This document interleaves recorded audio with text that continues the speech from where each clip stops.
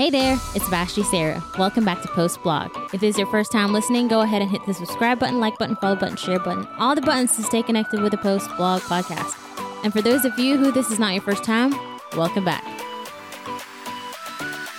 Today is Wednesday, which means that it's podcast day. And for me, it's the best day of the week because I get to release another podcast. And hopefully it's the best day of the week for you because you get to plug into some more content. So before I jump into this week's episode, I want to say a huge thank you to those who plugged into last week's series on Woman Boss, Girl Boss Week, and just phenomenal feedback, phenomenal encouragement, and some great connections. I was able to engage with some new individuals who possibly will be on the podcast in the next coming weeks, or if not, in the coming seasons. But awesome week. Huge shout out to all the women that were on the podcast and agreed to it and shared their heart and was extremely transparent about what it is to be a woman and girl boss. So if you didn't plug into those episodes, go ahead and check them out. You don't want to miss them. Phenomenal episodes and encouragement to women who are aspiring to run their show and do that thing. So let's jump into today's episode. We're going to talk about the Lady in Pink. The Lady in Pink was actually inspired by a woman at my church. Not just any woman, the pastor's mom. So for a lot of people, the pastor's mom may seem a little bit intimidating, like, ooh, the mother, she must be this hardcore woman who everyone's scared of. But no. The pastor's mom at our church is one of the sweetest lady on this planet. Very, very kind, very, very sweet. And honestly, I never thought I'd be writing about, the pastor's mom or be even talking about or sharing on the podcast about our pastor's mom. Very, very strange. But it's very important. And I hope that this episode encourages you who are younger, but also you who are older, who feel like no one's watching you, who, you feel like you're invisible and you're really not making a difference, because this woman, the Lady in Pink, she did not know that my husband and I were watching her. Not in a creepy way, obviously, but we were admiring her stride that specific Sunday at church. For one, she was dressed in all pink, so it was hard not to notice her. But also, in the moment that I'm referring to is an altar call moment where the lead pastor asked for the students or the high school students to line up in front of the altar, and they would be praying for our congregation, whoever had prayers or had prayer needs. And whenever that happened, naturally I just stood where I was because, they're youth students, what can they pray about? But it dawned on me as I was standing there that not many people were moving either, just a couple. And then I saw the Lady in Pink stood up and she walked confidently, charged right down the aisle.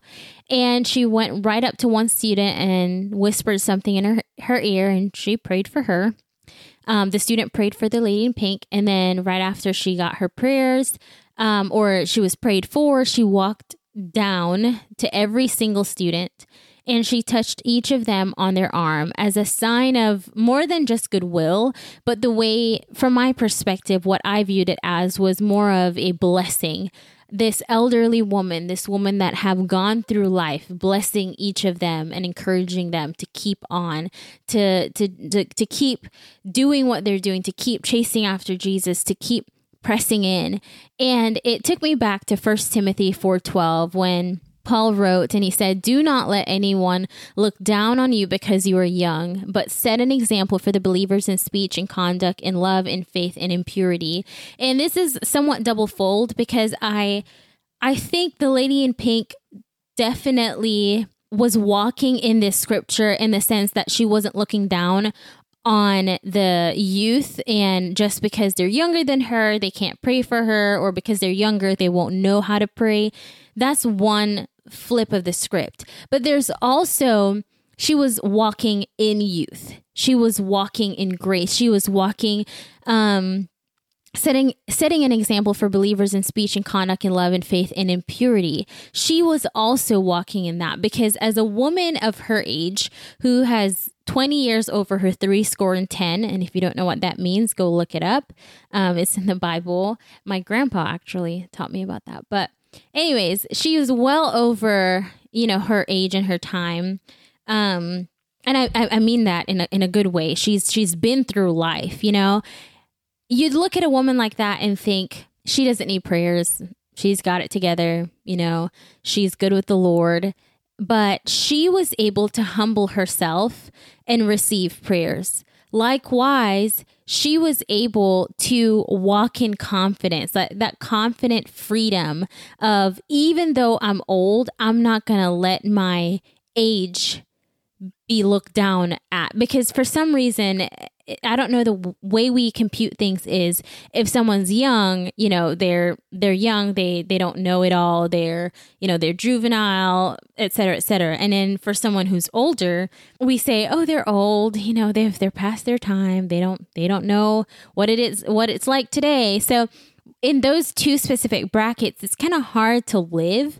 And then you're in the middle ground and you feel like you know it all. So you're the judge. You judge those two sectors. But anyways, so do not let anyone look down on you because you're young, but set an example for believers in speech, in conduct, in love, in faith, and in purity. And I just want to hone down a little bit more on that, because I feel like it's so easy to get bogged down by looking left and right in this race that we're on, because for some reason we're on a race. I like to say we're on a journey, but majority of us, we're on a race. We're in a competition. And unfortunately, we've allowed ourselves to be in a competition. So for the sake of that, I want to take it from that context. We are all in a competition with each other, which we shouldn't be, but it's whatever. We're in a competition with each other. And unfortunately, because we're in a competition, we keep looking left and right, and we look for others' validation. And whenever we don't get that validation, whenever we don't get that confidence boost from that someone who is left or right of us, we aren't confident in our speech, in our conduct, in love, and faith, and in purity. We don't walk those out as an example. Rather, we glean on those on our left and our right, and we become followers instead of doers and leaders. But what Paul is saying to Timothy here, because Timothy, back in those days, if you are like 30 or 40 years old, you're still a youth, you're still very young. And Paul was tremendously older than him. And he was encouraging Timothy, keep doing the work. I'm not able to be preaching, and I'm not able to be setting an example right now. But you who are capable of doing so, don't let anyone look down on you because you are young.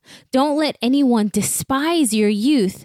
Don't let anyone stop you from keep on keeping on. Don't let anyone stop you from this race that you're on, this journey that you're on. Don't look left or right, because I need you to set an example for believers in speech and conduct, in love and faith and in purity. But what we do as believers is that we are full on looking left and right. We don't operate life like how we drive. You know how you drive, you're literally driving and you're looking at what's in front of you. Yeah, sometimes you're going to look in your rear view mirror and your side mirrors just to make sure things are okay. But for the most part, you are looking dead set in front of you.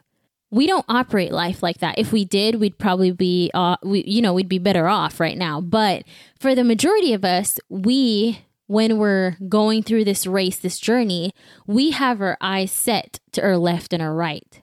We don't have it set before us. And it's funny because we wonder, well, why am I in this predicament? Why do I have such low self-esteem? Why can't I go and do? Why am I not confident? Why can't I love? Why don't I have faith? Why do I struggle with these things? It's probably because you're looking left and right. You're not focused and dedicated to what's before you. And naturally, or obviously, what should be before you is God, Christ, your faith. That should be what you should be working on, line upon line, precept upon precept. You should be growing. But in the natural sense, or in the physical sense, what's before you is what God has called you to do. But too often we're looking left and right. We're looking at the person beside us.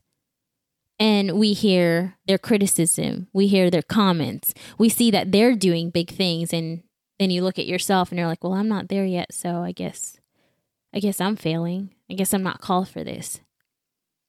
I wonder if we operated life like how we drive, how far we would be, how many people we would be touching and impacting.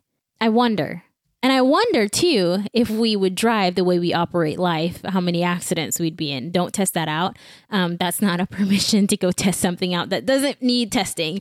But if you would drive how you live life right now, looking and analyzing other people's life, comparing your life to theirs, you'd probably be in a dozen accidents, if not dead right now. Because how we operate life is legitimately looking right and left. We don't even know what's before us. We don't know if the person in front of us hit the brakes. We don't know if the person in front of us, swerve left or right. We don't even know if the road's in front of us. That's how wild we are and how risky we are living life. But my encouragement to you is that you don't allow people to look down on you. And when he says, don't let anyone look down on you, that's not to say you have the authority to tell people, don't look down on me. No, because obviously people will do whatever they want to do. But what Paul is saying is here, don't allow the comments to get to you. Don't allow the facial expressions to get to you. Don't allow your age to get to you, whether it be young or too young or too old or too in the middle. I don't know if that's the thing, but don't allow it. Don't entertain it. Don't let it become a part of your thought habit. Don't let it become your why to not do what God has called you to do. Don't let anyone look down on you because you are young. And that anyone could be you.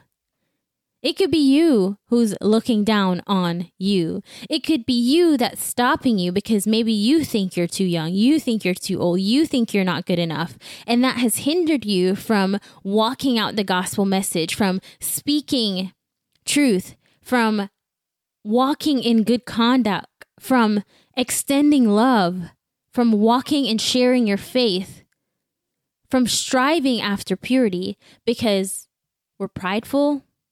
We're insecure. So you could be the issue. And the answer to all of this is, where are we setting our sight, or where are we setting our eyes to? If our focus is left and right, then we're in the wrong place. But if our focus is set before us, if we're looking at what's right before us, that will be Christ and what he says about you and the plan he has for you. When we set our eyes on the right thing, think on things that are true, that are pure, that are righteous, and all that good stuff. When we set our eyes and our sight on the right thing in the right direction, then we won't allow ourselves or other people. We won't give permission to those negative naysayers or negative Nancys or negative comments and discouragement. We won't allow those to bring us down and stop us from doing what God has called us to do. So the lady in pink, yes, the lady in pink, she inspired all of this. She did not allow her age, to stop her from receiving prayers, because she could have easily said, I've received enough prayers for my life. But she did not allow that. She did not entertain that thought. But more importantly, she did not allow the age of those who were ready to pray for the congregation. She did not allow the age of the youth to stop her. But she gave them permission to be an example in speech, in conduct, in love, in faith, and in purity. And she charged them. She gave them that somewhat of a priestly blessing. Keep going. Keep doing. Don't let anyone look down on you. So if you're entertaining thoughts, if you're entertaining bad habits, if you're entertaining the negative naysayers, the discouragement, and that has caused you to stop doing what God has called you to do, if you're looking left and right, but not looking directly in front of you, setting sight on what God has for you, I want to encourage you today. Live life. Treat this journey, this race, like you would driving. you're driving your car and you're looking forward, I mean, you'll glance left and right to the back sometimes, but you're very cautious. You look forward. Got to make sure you're still on the road. I want to encourage you to treat life, treat this race, treat this journey like you're driving. Setting your sights forward, keeping your eyes fixed forward to your source. That's it for today, guys. Thank you for joining me on Post Blog. Don't forget to hit the subscribe button, like button, follow button, share button, all the buttons to stay connected on the Post Blog podcast. Same time, same place next week. I love y'all. But remember, God loves you most.